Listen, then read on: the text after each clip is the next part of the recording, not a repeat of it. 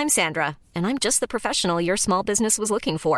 But you didn't hire me because you didn't use LinkedIn Jobs. LinkedIn has professionals you can't find anywhere else, including those who aren't actively looking for a new job, but might be open to the perfect role, like me. In a given month, over 70% of LinkedIn users don't visit other leading job sites. So if you're not looking on LinkedIn, you'll miss out on great candidates like Sandra. Start hiring professionals like a professional. Post your free job on linkedin.com/people today. Many of us have those stubborn pounds that seem impossible to lose, no matter how good we eat or how hard we work out. My solution is PlushCare. PlushCare is a leading telehealth provider with doctors who are there for you day and night to partner with you in your weight loss journey. They can prescribe FDA-approved weight loss medications like Wegovy and Zepbound for those who qualify. Plus, they accept most insurance plans.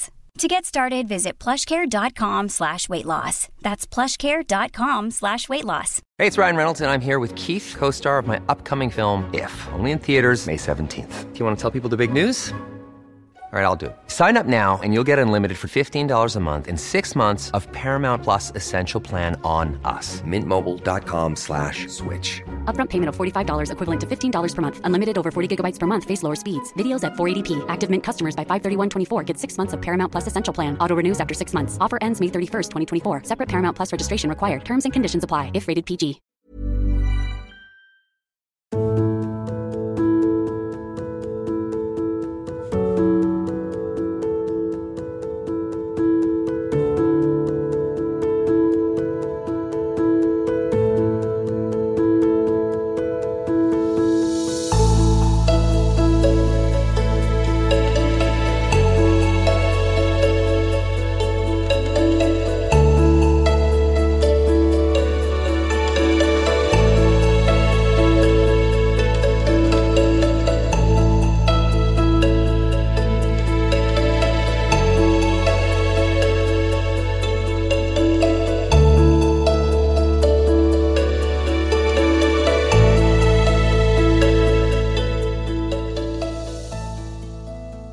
سلام، این اپیزود 32 کریپتو پادکسته و در اسفند 1401 منتشر میشه. من پدرامم و تو این پادکست با هم راجع به هر چیزی که مربوط به کریپتو هست صحبت میکنیم.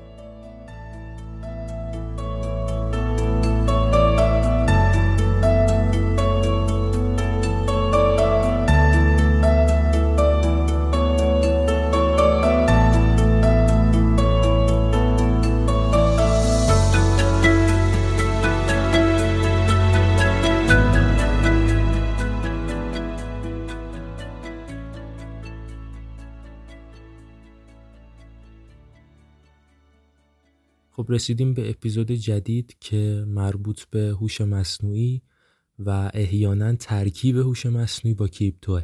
قبل از هر چیز عذرخواهی میکنم برای این وقفه نسبتاً طولانی بین اپیزود 31 و 32. حس کردم که موقعش نیست برای انتشار اپیزود جدید و ترجیح دادم که اینجوری باشه و اینجوری بهتره. خلاصه الان رفتیم سراغ اپیزود جدید، اپیزود 32.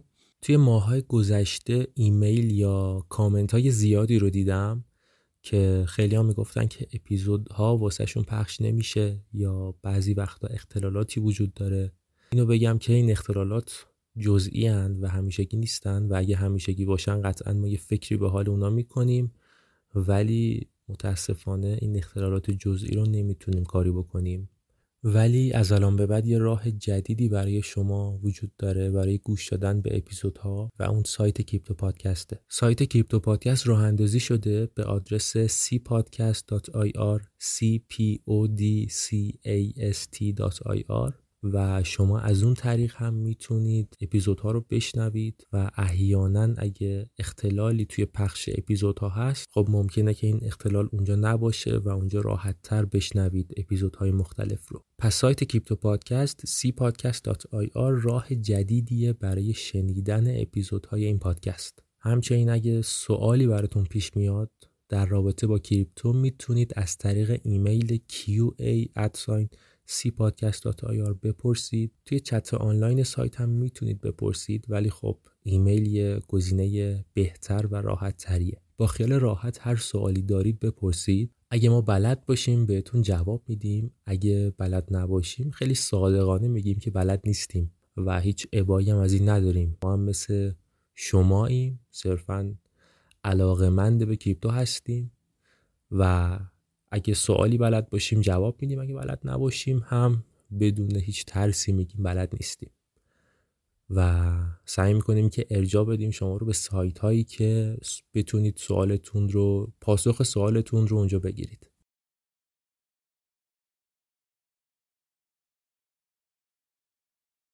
راستش قرار نبود که من ضبط دوباره کریپتو پادکست رو به این زودی شروع بکنم، ولی این مسئله هوش مصنوعی و ترند اون توی بازار و اصلا کلاً دنیای تکنولوژی باعث شد که من این اپیزود رو ضبط بکنم و یه کوچولو راجع به این هوش مصنوعی با هم دیگه صحبت بکنیم، چرا که الان همه دنبال هوش مصنوعی هن، همه دنبال اینن که بدونن هوش مصنوعی چیه، ماهیتش چیه و چطور میتونن ازش استفاده بکنن و یه تجربه مستقیم و بیواسطه با اون داشته باشن. این پادکست قرار نیستش که حداقل برای 2-3 ماه آینده مثل روال قبلش سر موعد هر 2 هفته یک بار منتشر بشه. ممنونم که ما رو درک میکنید و این پادکست رو همچنان دنبال میکنید، ولی قول میدم که بعد از یه وقفه 2-3 ماهه، شاید هم کمتر یا بیشتر، دوباره به اون روال سابق برگردیم و هر 2 هفته یک بار یا سر یه تایم مرتبی اپیزودا رو نشر بدیم و دوره هم اطلاعاتمون رو راجع به چیزهای مختلف بالا ببریم و خودمون رو بروز نگه داریم.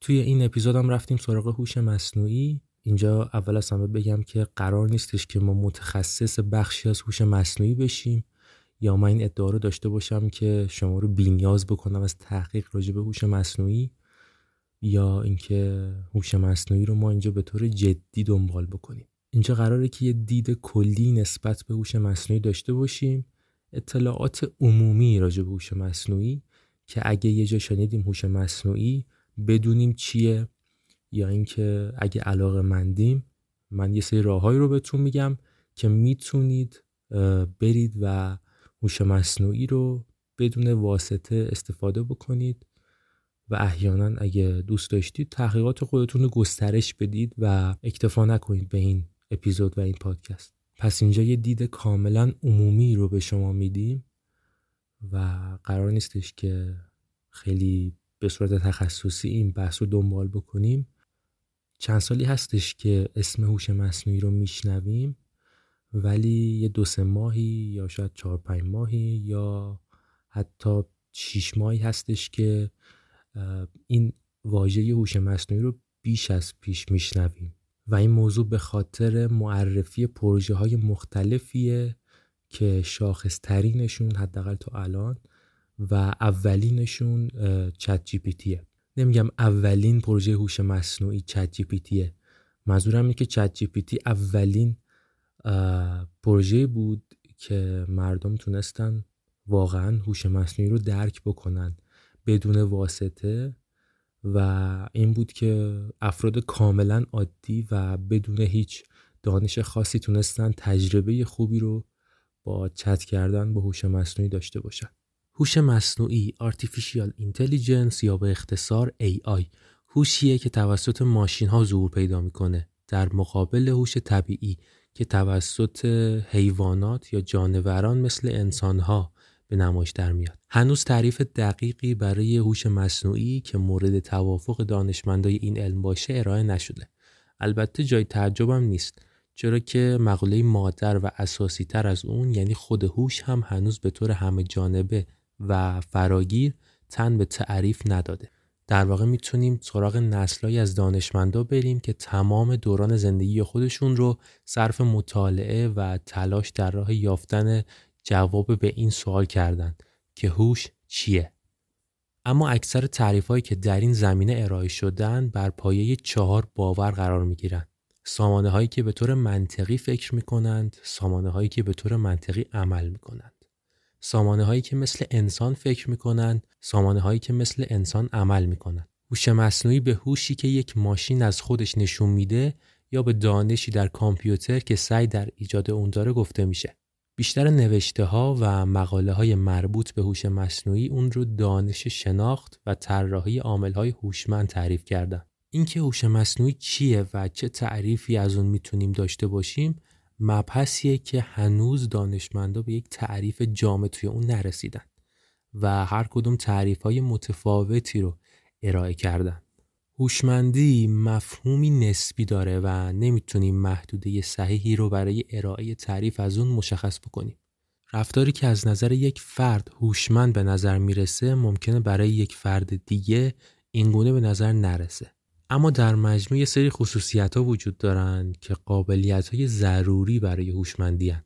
پاسخ به موقعیت‌های از قبل تعریف نشده با انعطاف بسیار بالا و بر اساس بانک دانش، معنا دادن به پیام‌های نادرست یا مبهم، درک تمایزها و شباهت‌ها، تجزیه و تحلیل اطلاعات و نتیجه گیری، توانمندی آموختن و یاد گرفتن، برقراری ارتباط دو طرفه. به فرض اینکه تعاریف قبلی رو از هوشمندی بپذیریم، موارد پیش رو فهرستی هستند از وظایفی که از یک سامانه هوشمند انتظار میره و تقریباً اکثر دانشمندای هوش مصنوعی روی اون توافق نظر دارن. تولید گفتار، تشخیص و درک گفتار یا پردازش زبان طبیعی انسان، دستورپذیری و قابلیت انجام اعمال فیزیکی در محیط طبیعی و مجازی، استنتاج و استدلال، تشخیص الگو و بازشناسی الگو برای پاسخگویی به مسائل بر اساس دانش قبلی، شمایلی گرافیکی یا فیزیکی جهت ابراز احساسات و عکس‌العمل‌های ظریف، سرعت عکس‌العمل بالا و البته میدونیم که هوش مصنوعی کاربردهای متنوعی داره، مثل استفاده توی وسایل نقلیه خودگردان، پهپادها، ماشین‌ها، تشخیص‌های پزشکی، خلق آثار هنری، اثبات قضیه‌های ریاضی، انجام بازی‌های فکری، تعیین هویت تصاویر یا همون تشخیص چهره، ذخیره انرژی، جستجوگرهای اینترنتی، تهیه قراردادها و پیشبینی آرای قضایی. به طور کلی هوش مصنوعی به دو دسته تفکیک میشه. دسته اول نرو AI یا هوش مصنوعی ضعیف. این هوش مصنوعی توی یک زمینه محدود عمل میکنه و شبیه سازی هوش انسانیه. هوش مصنوعی ضعیف اغلب روی یک کار مشخص تعریف میشه و در محدوده تعریفش بسیار عالی عمل میکنه. شاید این ماشین ها بسیار هوشمند به نظر برسن، اما حقیقت اینه که حتی از ابتدایی ترین سطوح هوش انسانی هم ساده تر عمل میکنن. دسته دوم Artificial General Intelligence یا هوش مصنوعی عمومی که با عنوان هوش مصنوعی قوی هم شناخته میشه. نوعی از هوش مصنوعیه که بیشتر توی فیلم ها دیدیم، مثل ربات های فیلم وستفورد. هوش مصنوعی قوی بسیار شبیه به انسان عمل میکنه تا جایی که میتونه توانایی های خودش رو بر حل مسائلی توی حوزه‌های مختلف به کار بگیره. گفتیم که هوش مصنوعی یک مفهوم واحد نیست و مجموعه‌ای از فناوری ها رو شامل میشه. این مجموعه میتونه بسیار گسترده باشه، اما یه سری مفاهیم اصلی داره. سیستم های خبره یا expert systems. منظور از سیستم های خبره توی هوش مصنوعی سیستم یا نرم افزاریه که از دانش انسانی تقلید میکنه و از روی اون به تصمیم گیری میپردازه. این سیستم به جای برنامه نویسی از منطق برای حل مسائل بهره میگیره. از کاربردهای سیستم خبره در هوش مصنوعی میتونیم به if و then، توسعه ربات‌های جراح، شناسایی عفونت‌های ویروسی توی علم پزشکی، تجزیه و تحلیل تسهیلات و وام‌های بانکی توی سیستم اقتصادی و بسیاری از کاربردهای دیگه اشاره بکنیم. مورد بعدی رباتیکه. شاخه رباتیک همونطور که از اسم اونم پیداست به تولید رباتایی اشاره داره که میتونن بعضی از وظایف رو بر عهده بگیرن و امورات رو برای انسان آسان‌تر بکنن. ربات‌ها در انواع مختلفی تولید میشن و هر کدوم برای امور خاصی مورد استفاده قرار میگیرن. ربات‌های انسان نما میتونن در آینده بسیاری از امورات رایج رو به انجام برسونن. موضوع بعدی ماشین لرنینگ یا یادگیری ماشینیه. گفتیم که الان ماشین‌ها و رایانه‌ها خودشون توانایی تصمیم گیری ندارن و برای کاری که باید انجام بدن باید حتما خط به خط کد نوشته بشه. اما یادگیری ماشینی این امکان رو به سیستم‌های مختلف میده تا بتونن با توجه به الگوریتم جامعی که دارن از محیط پیرامون خودشون یاد بگیرن و توانایی تصمیم گیری داشته باشن. تمرکز اصلی این شاخه روی برنامه‌های رایانه‌ای قرار داره. موضوع بعدی دیپ لرنینگ یا تحقیقات بازارها، کشف تقلب‌ها، پیشبینی سهام، تایید چهره و دیگر موارد مربوط به احراز هویت. اینا همشون برمیگرده به شاخه دیپ لرنینگ یا مثل تحلیل ریسک ها و کاربردهای دیگه. اینا همشون تحت شاخه شبکه‌های عصبی از هوش مصنوعی قرار دارن. فناوری بلاکچین و هوش مصنوعی ترکیب ایدئالی برای رسیدن به اهداف خودشون هستن. خب میدونیم که بلاکچین یک شبکه غیر متمرکز از داده هاست و به این معنیه که هیچ نظارت یا کنترل انسانی روی اون وجود نداره و کنترل نمیشه. از طرفی با مشکلاتی مواجه هست بلاکچین، مثل حملات 51%، مقیاس پذیری یا خطاها و امنیتش. حالا هوش مصنوعی میتونه توی انجام تراکنش‌ها کمک بکنه به بلاکچین یا امنیتش رو افزایش بده و خلاصه که هوش مصنوعی میتونه یک شرایط بهتر، ایدئالتر و آرمانی‌تر رو برای بلاکچین فراهم بکنه. هوش مصنوعی میتونه جایگزینی برای کامپیوترهای کند توی بلاکچین باشه. همه امور شبکه بلاکچین بدون دخالت انسان و توسط سیستم‌ها و دستگاه الکترونیکی و کامپیوترها انجام میشه. اما کامپیوترها مجهز به هیچ گونه هوش یا استعدادی نیستن و اگه تمام فرایند یک کار برای اونها کدنویسی نشده باشه نمیتونن طبعاً اون رو ادامه بدن. بنابراین بلاکچین به قدرت محاسباتی و کدنویسی توی سطح بسیار گسترده‌ای نیاز داره تا بتونه امورات خودش رو بدون دخالت انسان به انجام برسونه. اما اگه هوش مصنوعی به کمک بلاکچین بیاد، قدرت پردازشی کامپیوترها به حداقل میرسه و یادگیری ماشینی جای کدنویسی خط به خط رو میگیره. و البته موضوعی هم که هست اینه که بلاکچین بیشتر از انسان قادر به درک هوش مصنوعیه. گاهی اوقات درک تصمیماتی که توسط هوش مصنوعی گرفته میشه برای انسان سخته، چون که هوش مصنوعی قادره تا تعداد زیادی از متغیرها رو به صورت مستقل از هم در کسری از ثانیه مورد بررسی و آنالیز قرار بده و بعدش تصمیم گیری رو شروع بکنه. اما انسان معمولاً توی تصمیم گیری های خودش بین وادی عقل، احساس و منطق دچار تردید میشه. بنابراین هوش مصنوعی با دقت و سرعت بیشتری میتونه در مورد تراکنش‌های کلاهبرداری، تهدید امنیت و وجود خطا توی یک قسمت خاص نتیجه گیری بکنه. این موضوع در رابطه با شبکه غیر متمرکز بلاکچین نقش بسیار کلیدی داره. میبینیم که هوش مصنوعی توی بلاکچین میتونه نقش بسیار بزرگ و ارزشمندی رو ایفا بکنه. اما همه چیز به جایگاه هوش مصنوعی توی بلاکچین محدود نمیشه، بلکه برعکس این موضوع هم اهمیت داره.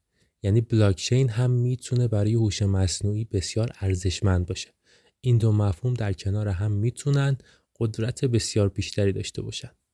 خب تا به اینجای کار یه شناخت نسبتاً خوبی رو نسبت به هوش مصنوعی پیدا کردیم و من فکر میکنم که همین مقدار بسه حداقل واسه اپیزود ما. هوش مصنوعی سالهاست که بین ما وجود داره و ما حالا چه با اطلاع و چه بدون اطلاع از اون استفاده میکردیم و میکنیم. مثل نمونه‌های ابتدایی هوش مصنوعی توی دستیارهای صوتی موبایل ها، بیکسبی سامسونگ یا سیری اپل، یا یه سری ربات‌هایی که شاید البته خیلی هوش مصنوعی خاصی قاطیشون نباشه، خیلی کم هوش مصنوعی قاطیشون باشه، چون که این ربات‌هایی که تا الان ما دیدیم بیشتر کامپیوتر بودن و هوش مصنوعی نبودن. این روزا تب و تاب هوش مصنوعی داغ شده و شاید بشه گفتش که چت جی پی تی، هوش مصنوعی که به تازگی معرفی شده، تونستش که ذهنیت ما کاربرا رو نسبت به هوش مصنوعی عوض بکنه، یا حداقل اگه ذهنیتی نداشتیم یه ذهنیتی بسازه برامون نسبت به هوش مصنوعی. چون میگم تا الان هوش مصنوعی شاید خیلی ما نتونسته بودیم که اونو حسش بکنیم، ولی چت جی پی تی و مشتقات اون مثل مرورگر مایکروسافت، بینگ، اینا همشون در تلاشن که یه جورایی آمیخته با هوش مصنوعی بشن. همه اینا باعث شد که یه ذهنیتی نسبت به هوش مصنوعی برای ما ساخته بشه و تازه بفهمیم که یه هوش مصنوعی هم هست که قابلیت‌های خیلی خفن داره. چون تا قبل از این بیشتر روی کاغذ بود، مثل بیشتر توی فیلم‌های علمی تخیلی ما می‌دیدیم اینا رو، ولی الان میتونیم که مقداریش رو هرچند پیش پا افتاده حسش بکنیم. تو این بخش از اپیزود میخوایم بریم سراغ چت جی پی تی و یه سری سوالهایی رو درباره بیت کوین از چت جی پی تی بپرسیم. یه سری سوالها و یا شک و تردیدهایی که نسبت به بیت کوین وجود داره، مثل اینکه بیت کوین رو کی ساخته، یا بیت کوین محصول دست ارتش آمریکاست، یا بیت کوین کلاهبرداریه، بیت کوین یه طرح هرمیه. اینا همه شک و تردیداییه که توی ذهن انسان‌ها به وجود میادش. این سوالا رو از چت جی پی تی میپرسیم و چت جی پی تی هم جوابای جالبی بهمون میده و در نظر داشته باشید که هیچ انسانی پشت این چت جی پی تی نیست و صرفاً بر اساس داده هایی که داره و آمیخته با هوش مصنوعی جواب سوالهای ما رو میده. اولین سوال اینه که ازش بپرسیم بیت کوین چیه؟ چت جی پی تی اینجوری جواب میده که بیت کوین یه پول دیجیتالی و غیر متمرکزه، بدون هیچ بانک مرکزی یا سرپرست واحدی، که میتونه بدون نیاز به واسطه بین کاربرا توی شبکه همتا به همتای بیت کوین منتقل بشه. بیت کوین توسط شخص یا گروهی ناشناس که از اسم ساتوشی ناکاموتو استفاده میکردن اختراع شده و توی سال 2009 به عنوان یک نرم افزار منبع باز عرضه شده. تراکنش‌ها از طریق فناوری رمزنگاری توسط نودهای شبکه تایید میشن و روی یک دفتر کل عمومی به اسم بلاکچین ذخیره میشن. ویژگی منحصر به فرد بیت کوین اینه که تعداد واحدهای محدودی داره، 21 میلیون عدد. میپرسیم که آیا بیت کوین اسکمه؟ چت جی پی تی اینجوری جواب میده که نه، بیت کوین اسکم نیست. بیت کوین یه نوع ارز دیجیتال غیر متمرکز معتبره که میلیون ها نفر توی سراسر جهان با اهداف مختلف ازش استفاده میکنن. با این حال مثل هر ابزار مالی دیگه‌ای مواردی از کلاهبرداری وجود داشتن که بیت کوین توی اونها دخیل بوده. مردم باید محتاط باشن و قبل از سرمایه‌گذاری توی هر بازار مالی از جمله بیت کوین تحقیقات خودشون رو انجام بدن. به علاوه اونها باید بیت کوین هاشون رو توی یک کیف پول امن نگهداری کنن و از خطرات احتمالی استفاده از ارزهای دیجیتال آگاه باشن. میپرسیم که بیت کوین آیا یک طرح هرمیه؟ چت جی پی تی اینجوری جواب میده که نه، بیت کوین یک طرح هرمی نیست. طرح هرمی روش کلاهبردارانه برای درآمدزاییه که شامل جذب اعضای جدید میشه. اون اعضای جدید هم خودشون باید اعضای جدیدتری رو جذب کنن و این روال ادامه داره. توی یک طرح هرمی تنها راه درآمدزایی جذب اعضای جدیده. در نهایت هم کل طرح از هم فرو میپاشه، چون عضوهای جدید و کافی برای حمایت از این ساختار وجود ندارن. بیت کوین از طرف دیگه ارز دیجیتال غیر متمرکزیه که مستقل از هر قدرت مرکزی کار میکنه. تراکنش‌ها توسط یک دفتر کل مرکزی به اسم بلاکچین تایید میشن و ارزش بیت کوین هم بر اساس تقاضای بازار تعیین میشه. مردم میتونن از بیت کوین برای خرید کالا و خدمات استفاده بکنن. به عنوان یک سرمایه‌گذاری بلند مدت نگهش دارن یا توی صرافی‌های ارز دیجیتال معاملش کنن. با این حال که سرمایه‌گذاری توی بیت کوین یا هر دارایی دیگه‌ای همیشه حدی از ریسک رو داره، این ریسک شبیه به یک طرح هرمی نیست. میپرسیم که با وجود همه این واقعیت‌ها چرا بعضی از مردم فکر میکنن که بیت کوین اسکم یا طرح هرمیه؟ چه چیزی منجر به این باور غلط میشه؟ اون میگه که دلایل متعددی وجود دارن که مردم فکر میکنن بیت کوین اسکمه یا یک طرح هرمیه. در ادامه دلایلش رو میگه. درک نادرست. بعضی از مردم دقیقاً درک نمیکنن که بیت کوین چجوری کار میکنه و فناوری پشت اون چیه. همین باعث میشه که فکر کنن بیت کوین اسکمه. پوشش رسانه‌ای منفی. بعضی از رسانه‌های خبری روی جنبه‌های منفی بیت کوین مثل ارتباطش با فعالیت‌های غیرقانونی تمرکز میکنن که باعث این برداشت میشه که بیت کوین اسکمه. کلاهبرداری‌ها و تقلب‌های قبلی. توی روزهای اولیه بیت کوین مواردی از کلاهبرداری و تقلب وجود داشت که بیت کوین در اونها دخیل بود، از جمله طرح‌های پانزی و صرافی‌های جعلی. این ممکنه منجر به برداشت منفی درباره این ارز دیجیتال شده باشه. نوسان زیاد. قیمت بیت کوین به شدت پرنوسانه و این ممکنه باعث شده باشه که مردم فکر کنن بیت کوین یه حباب سوداگرانه است، مثل طرح‌های هرمی که در نهایت منفجر میشن. اطلاعات غلط، همچنین اطلاعات غلط زیادی درباره بیت کوین در اینترنت میچرخه که به این باورهای غلط درباره این ارز دیجیتال دامن میزنه. مهمه که در نظر داشته باشیم که بیت کوین یه فناوری پیچیده و در حال تکامله و طبیعیه که مردم سوالها یا نگرانی‌هایی رو درباره اون داشته باشن. با این حال این هم خیلی مهمه که درباره بیت کوین آموزش ببینیم و به منابع معتبر توجه کنیم تا دید صحیحی رو درباره بیت کوین کسب کنیم. سوالهایی رو میپرسیم درباره آینده بیت کوین. میپرسیم که آیا بیت کوین یه روزی کاملا نابود میشه؟ احتمال این اتفاق چقدره؟ چت جی پی تی به ما میگه که پیش بینی کردن آینده بیت کوین سخته، چون یه فناوری پیچیده و پویاست که هنوز در حال تکامله. احتمال اینکه بیت کوین به طور کل نابود بشه کمه، اما مثل هر فناوری یا ابزار مالی دیگه‌ای بیت کوین در معرض خطرات و تهدیدهای زیادی قرار داره. عوامل زیادی هستن که میتونن به نابودی بیت کوین منجر بشن، مثل یه هک بزرگ توی شبکه، از دست رفتن اعتماد کاربرا توی سطح گسترده یا تولد گزینه‌ای بهتر از بیت کوین. با این حال این احتمال هم وجود داره که بیت کوین به رشد و تکاملش ادامه بده و به یک ارز دیجیتال با پذیرش گسترده تبدیل بشه. در نهایت آینده بیت کوین به عوامل مختلفی مثل فناوری، اقتصاد و قانونگذاری بستگی داره که اینها هم مدام در حال تغییر هستند. مثل هر سرمایه‌گذاری دیگه‌ای خیلی مهمه که قبل از سرمایه‌گذاری توی بیت کوین تحقیقات کاملی رو انجام بدیم و خطرات موجود رو درک بکنیم. ازش میپرسیم که علت بازار نزولی شدید توی سال 2022 چی بودش؟ اون جواب میده که دلیل بازار نزولی شدید سال 2022 به طور قطعی مشخص نیست، اما عوامل متعددی هستن که به طور معمول گفته میشه به این افول منجر شدن.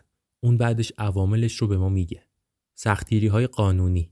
اواخر سال 2021 بود که دولت‌ها و نهادهای قانونگذاری مالی زیادی توی سراسر جهان تصمیم گرفتن نظارتشون بر بازار ارزهای دیجیتال رو بیشتر بکنن که منجر به افزایش تردیدها و کاهش اعتماد سرمایه‌گذارها شد. بازار سوداگرانه سال 2021، افزایش بی‌رویه قیمت بیت کوین توی سال 2021 تا حدی به دلیل خریدهای سوداگرانه بود و وقتی بازار سردتر شد تعداد زیادی از سرمایه‌گذارها پوزیشن هاشون رو فروختن و منجر به کاهش شدید قیمت شدن. سرمایه‌گذاری‌های نهادی.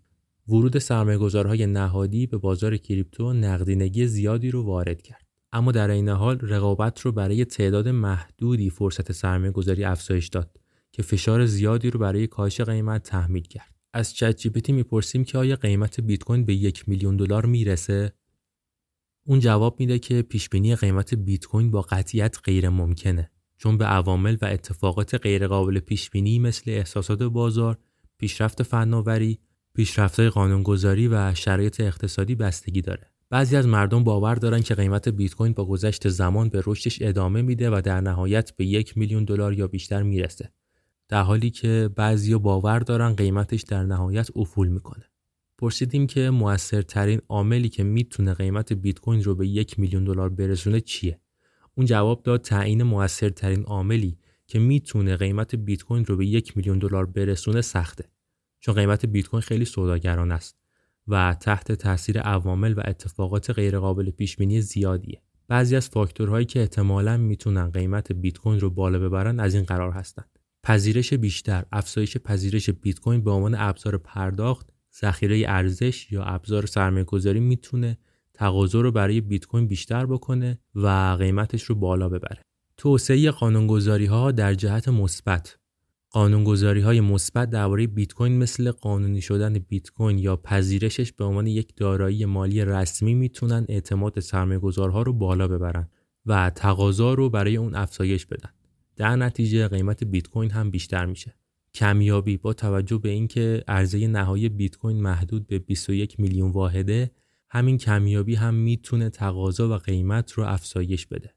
پیشرفت‌های حوزه فناوری مثل بهبود زیرساخت‌ها یا بهره‌وری بیشتر میتونن اعتماد سرمایه‌گذارها رو بیشتر بکنن که در نتیجه به افزایش تقاضا و قیمت منجر میشه. میپرسیم که آیا قیمت بیت کوین به صفر سقوط میکنه؟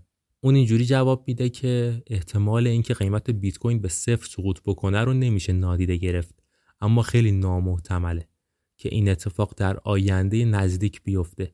بیت کوین پایگاه کاربری بزرگ و فعالی داره. قدرت پردازشی چشمگیری داره که از شبکه‌اش پشتیبانی میکنه و زیرساخت غیر متمرکزی داره که خاموش کردن شبکه‌اش رو سخت میکنه. بخش بعدی مکالمه‌مون با چت جی پی تی درباره سرمایه‌گذاری توی بیت کوینه. البته که سوالایی که میپرسیم صرفاً سوالن و هیچ فاینانشال ادوایسی نیستن، که منظورم اینه که برداشت خاصی نسبت به این سوال‌ها نداشته باشید. میپرسیم که من میخوام خونم رو بفروشم و توی بیت کوین سرمایه‌گذاری بکنم. تو این رو توصیه میکنی؟ اون جواب میده که به عنوان یک مدل زبان هوش مصنوعی من نظرات شخصی ندارم، اما میتونم اطلاعات و توصیه‌های کلی بدم. فروش خونه برای سرمایه‌گذاری توی بیت کوین یا هر چیز دیگه‌ای خیلی ریسکیه و خیلی ضروریه که قبل از گرفتن هر تصمیم سرمایه‌گذاری تحقیقات جامعی انجام بدی و ریسک‌های موجود رو درک بکنی. سرمایه‌گذاری توی بیت کوین خیلی سوداگرانه است. قیمت آینده بیت کوین هم به عوامل و اتفاقاتی مثل پیشرفت‌های تکنولوژی، پیشرفت‌های حوزه قانونگذاری و احساسات بازار بستگی داره و همیشه هم احتمال از دست دادن همه یا بخشی از سرمایه‌گذاری وجود داره. به علاوه ملک دارایی ملموسیه که سقفی بالای سرت فراهم میکنه، در حالی که بیت کوین دارایی دیجیتالیه که پشتوانه‌ای از سمت دولت یا هیچ دارایی فیزیکی دیگه‌ای نداره. اگه به این فکر میکنی که خونت رو بفروشی و توی بیت کوین یا هر چیز دیگه‌ای سرمایه‌گذاری بکنی، ضروریه که با یه متخصص مالی مشورت کنی تا خطرات موجود رو درک بکنی و مطمئن بشی که تصمیم آگاهانه گرفتی که با شرایط شخصی و اهداف مالیت همخوانی داره. از چت جی پی تی پرسیدیم که طبق داده‌های تاریخی کدوم پرسودتره، سرمایه‌گذاری توی بیت کوین یا سرمایه‌گذاری توی طلا؟ اون پاسخ داد که مقایسه سوددهی تاریخی سرمایه‌گذاری توی بیت کوین و سرمایه‌گذاری توی طلا چالش برانگیزه، چون الگوهای افزایش قیمت و وضعیت‌های خطر متفاوتی دارن. بیت کوین از زمان تولدش توی سال 2009 افزایش قیمت چشمگیری داشته، دوره‌هایی بوده که قیمت بیت کوین رشد خیلی سریعی داشته و بعد از اون با اصلاح‌های شدید همراه شده. توی طولانی مدت بیت کوین سرمایه‌گذاری پرسودی برای دارنده‌های بلند مدتش و اونهایی که از اول همراهش بودن محسوب میشه. طلا به عنوان ابزاری برای سرمایه‌گذاری سابقه بیشتری داره و برای قرن‌ها ذخیره ارزش محسوب می‌شده. قیمت طلا هم با گذشت زمان افزایش داشته، اما این افزایش نسبت به بیت کوین متعادل‌تر بوده. با این حال طلا سرمایه‌گذاری نسبتاً باثبات‌تریه و قیمتش به اندازه بیت کوین دچار نوسانات شدید و سریع نشده. خیلی مهمه که در نظر داشته باشیم که عملکرد گذشته تضمینی برای نتایج آینده نیست. هم قیمت بیت کوین و هم قیمت طلا به فاکتورها و اتفاقات غیرقابل پیش‌بینی مثل پیشرفت‌های فناوری، پیشرفت‌های حوزه قانونگذاری و احساسات بازار بستگی داره. بخش بعدی مکالممون درباره سازنده بیت کوینه. ازش میپرسیم که بیت کوین رو کی اختراع کرده؟ اون میگه که بیت کوین توسط شخص یا گروهی ناشناس با اسم مستعار ساتوشی ناکاموتو اختراع شده. میپرسیم که این ساتوشی ناکاموتو کیه؟ تو اون رو میشناسی؟ اون میگه که هویت ساتوشی ناکاموتو سازنده بیت کوین نامشخصه و یه راز باقی میمونه. با وجود همه تلاشایی که برای مشخص کردن هویت پشت این اسم مستعار صورت گرفته، هویت واقعی ساتوشی ناکاموتو هنوز هم با قطعیت اثبات نشده.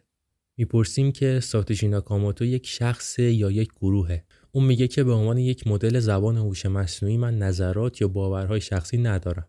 با این حال گمان زنی‌ها درباره هویت ساتوشی ناکاموتو متفاوته، از اینکه اون یک شخص یا اینکه گروهی از افراد هستند که با هم همکاری میکنن. هیچ مدرکی برای اثبات درستی هیچ کدوم از این دو حدس وجود نداره و هویت واقعی ساتوشی ناکاموتو ناشناخته باقی میمونه. ازش میپرسیم که آیا ساتوشی ناکاموتو یه اسم مستعار برای ارتش آمریکاست؟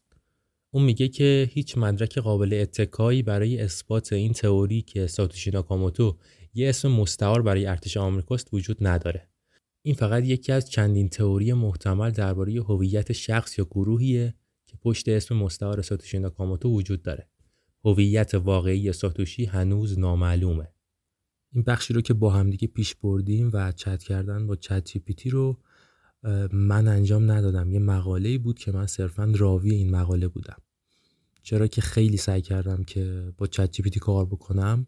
اوایلش که مشکل آی پی ایران و این چیزا بود، خودتون بهتر میدونید، تحریم و فیلتر و اینا. بعدش هم خیلی موقعا 90% مواقع ظرفیتش به تعبیر خودش تکمیل میشد و خلاصه نتونستم این تجربه راحتی رو با چت جی پی تی داشته باشم. یه مدت بعد از رونمایی چت جی پی تی ما شنیدیم که مایکروسافت هم وارد این دنیا شده و چیزی رو معرفی کرده تحت عنوان هوش مصنوعی بینگ. خب میدونیم بینگ سال هاست که موتور جستجوی مایکروسافته، البته که تا الان در مقابل گوگل حرفی برای گفتن نداشت. بینگ اومد این هوش مصنوعی رو معرفی کرد، البته یه مقداری با چت جی پی تی متفاوته، چرا که این هوش مصنوعیه که، یا بهتر بگیم موتور جستجوییه که از هوش مصنوعی هم استفاده میکنه. به نظر من هوش مصنوعی بینگ حتی یه مقداری از چت جی پی تی بهتر هم هست، چرا که من یه جا خوندم نوشته بود اطلاعات چت جی پی تی و اون دیتایی که بر اساس اون سوالا رو جواب میده برای سال 2021، ولی هوش مصنوعی بینگ کاملا بروزه. یعنی وقتی شما یه سوال ازش میپرسید همون دقیقه سرچ میکنه توی وب و جواب شما رو میده و البته منابعش رو اون پایین مینویسه، منابعی که بر اساس اونا جواب سوال شما رو داده. نکته دیگه‌ای که هست اینه که وقتی که هوش مصنوعی بینگ شروع به کار کرد از 5 تا زبان دنیا پشتیبانی میکرد. فکر میکنم الان رسیده به 15 تا. ولی نکته جالبش حداقل برای ما ایرانی‌ها و فارسی زبانا اینه که همون اولش که از 5 تا زبان پشتیبانی میکرد، فارسی هم جزو یکی از اون زبانا بود و ما همچین چیزی رو کمتر میبینیم که انقدر زبان فارسی اهمیت داشته باشه برای کلن تکنولوژی یا این کامیونیتی که گسترش میدن فضاها رو. من خیلی دوست داشتم که از هوش مصنوعی بینگ استفاده بکنم و یه تجربه بی‌واسطه‌ای رو داشته باشم و بیام برای شما تعریف بکنم. منتها اون اوایلش شما باید میرفتید درخواست میدادید، میرفتید داخل یک ویت لیستی که بعد از چند روز یا یه هفته مایکروسافت به شما ایمیل میزد و میگفتش که شما میتونید استفاده بکنید از بینگ. اوایلش که اصلا کلن با آی پی های ایران مشکل داشت، حتی اگه شما آی پی رو هم تغییر میدادید باز اون شناسایی میکرد و نمیشد که وارد این ویت لیست بشید. برای همین من انتشار این اپیزود رو به تأخیر انداختم که بتونم یه تجربه کاری داشته باشم با این بینگ و این اپیزود رو بهتر روایت بکنم.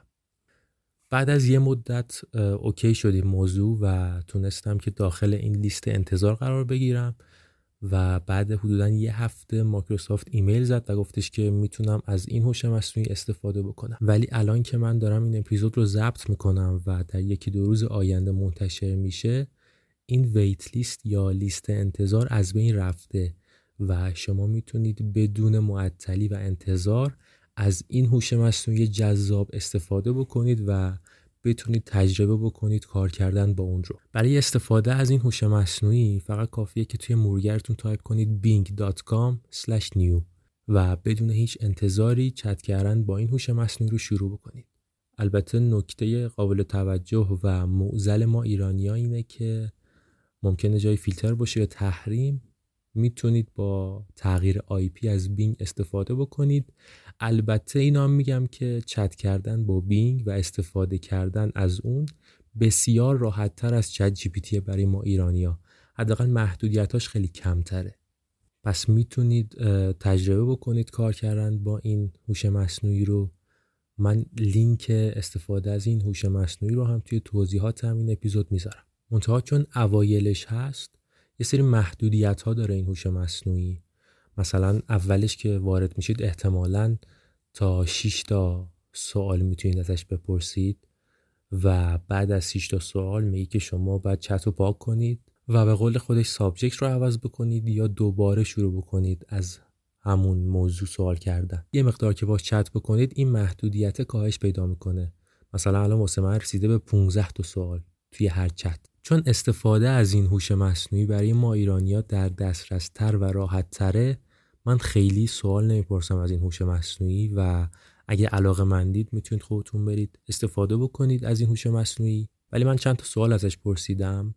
بهش گفتم که پروژه‌های کریپتو که با هوش مصنوعی همراه هستن رو بهم بگو. چند تا پروژه گفت مثل C++, ویچین، سینگولاریتی نت. منتها این اپیزود خیلی طولانی میشه اگه بخوام تک تک این پروژه ها رو باز بکنیم با هم دیگه و کارکردشون رو بررسی بکنیم. ازش پرسیدم که آیا هوش مصنوعی با کریپتو ترکیب میشه؟ گفتش که بله، هوش مصنوعی میتونه توی کریپتوکارنسی مورد استفاده قرار بگیره. مثلا هوش مصنوعی میتونه برای پیش بینی قیمت، شناسایی ریسک ها و حتی برای ساخت عامل‌های خودکار و بدون نیاز به انسان برای تصمیم گیری توی خرید و فروش استفاده بشه. همچنین هوش مصنوعی میتونه برای بهبود امنیت، افزایش قابلیت مقیاس پذیری، بهبود تجربه کاربری و پیشبینی بازار استفاده بشه. پس بهتون پیشنهاد میکنم که کار کردن با بینگ رو از دست ندید، چرا که یه تجربه خوشایندیه برای من و شمایی که حداقل به صورت تخصصی به سراغ هوش مصنوعی نرفتیم. موضوعی که وجود داره اینه که هوش مصنوعی‌ها الان مورد استفاده قرار میگیرن، مثل چت جی پی تی و ای آی بینگ. خیلی ابتدایی هستن توی علم هوش مصنوعی و بزرگان این صنعت ایرادهای خنده‌داری رو به اون گرفتن. توی توییترشون اگه بخونید هستش. منتها این هوش مصنوعی‌ها مثل چت جی پی تی و بینگ برای من و شمای عام که اولین تجربه یا جزو اولین تجربه های ماست از هوش مصنوعی میتونه ما رو شگفت زده بکنه. اینکه هوش مصنوعی میتونه با کریپتو ترکیب بشه یا نه قطعا خب میشه، اما کیفیتش میتونه متفاوت باشه.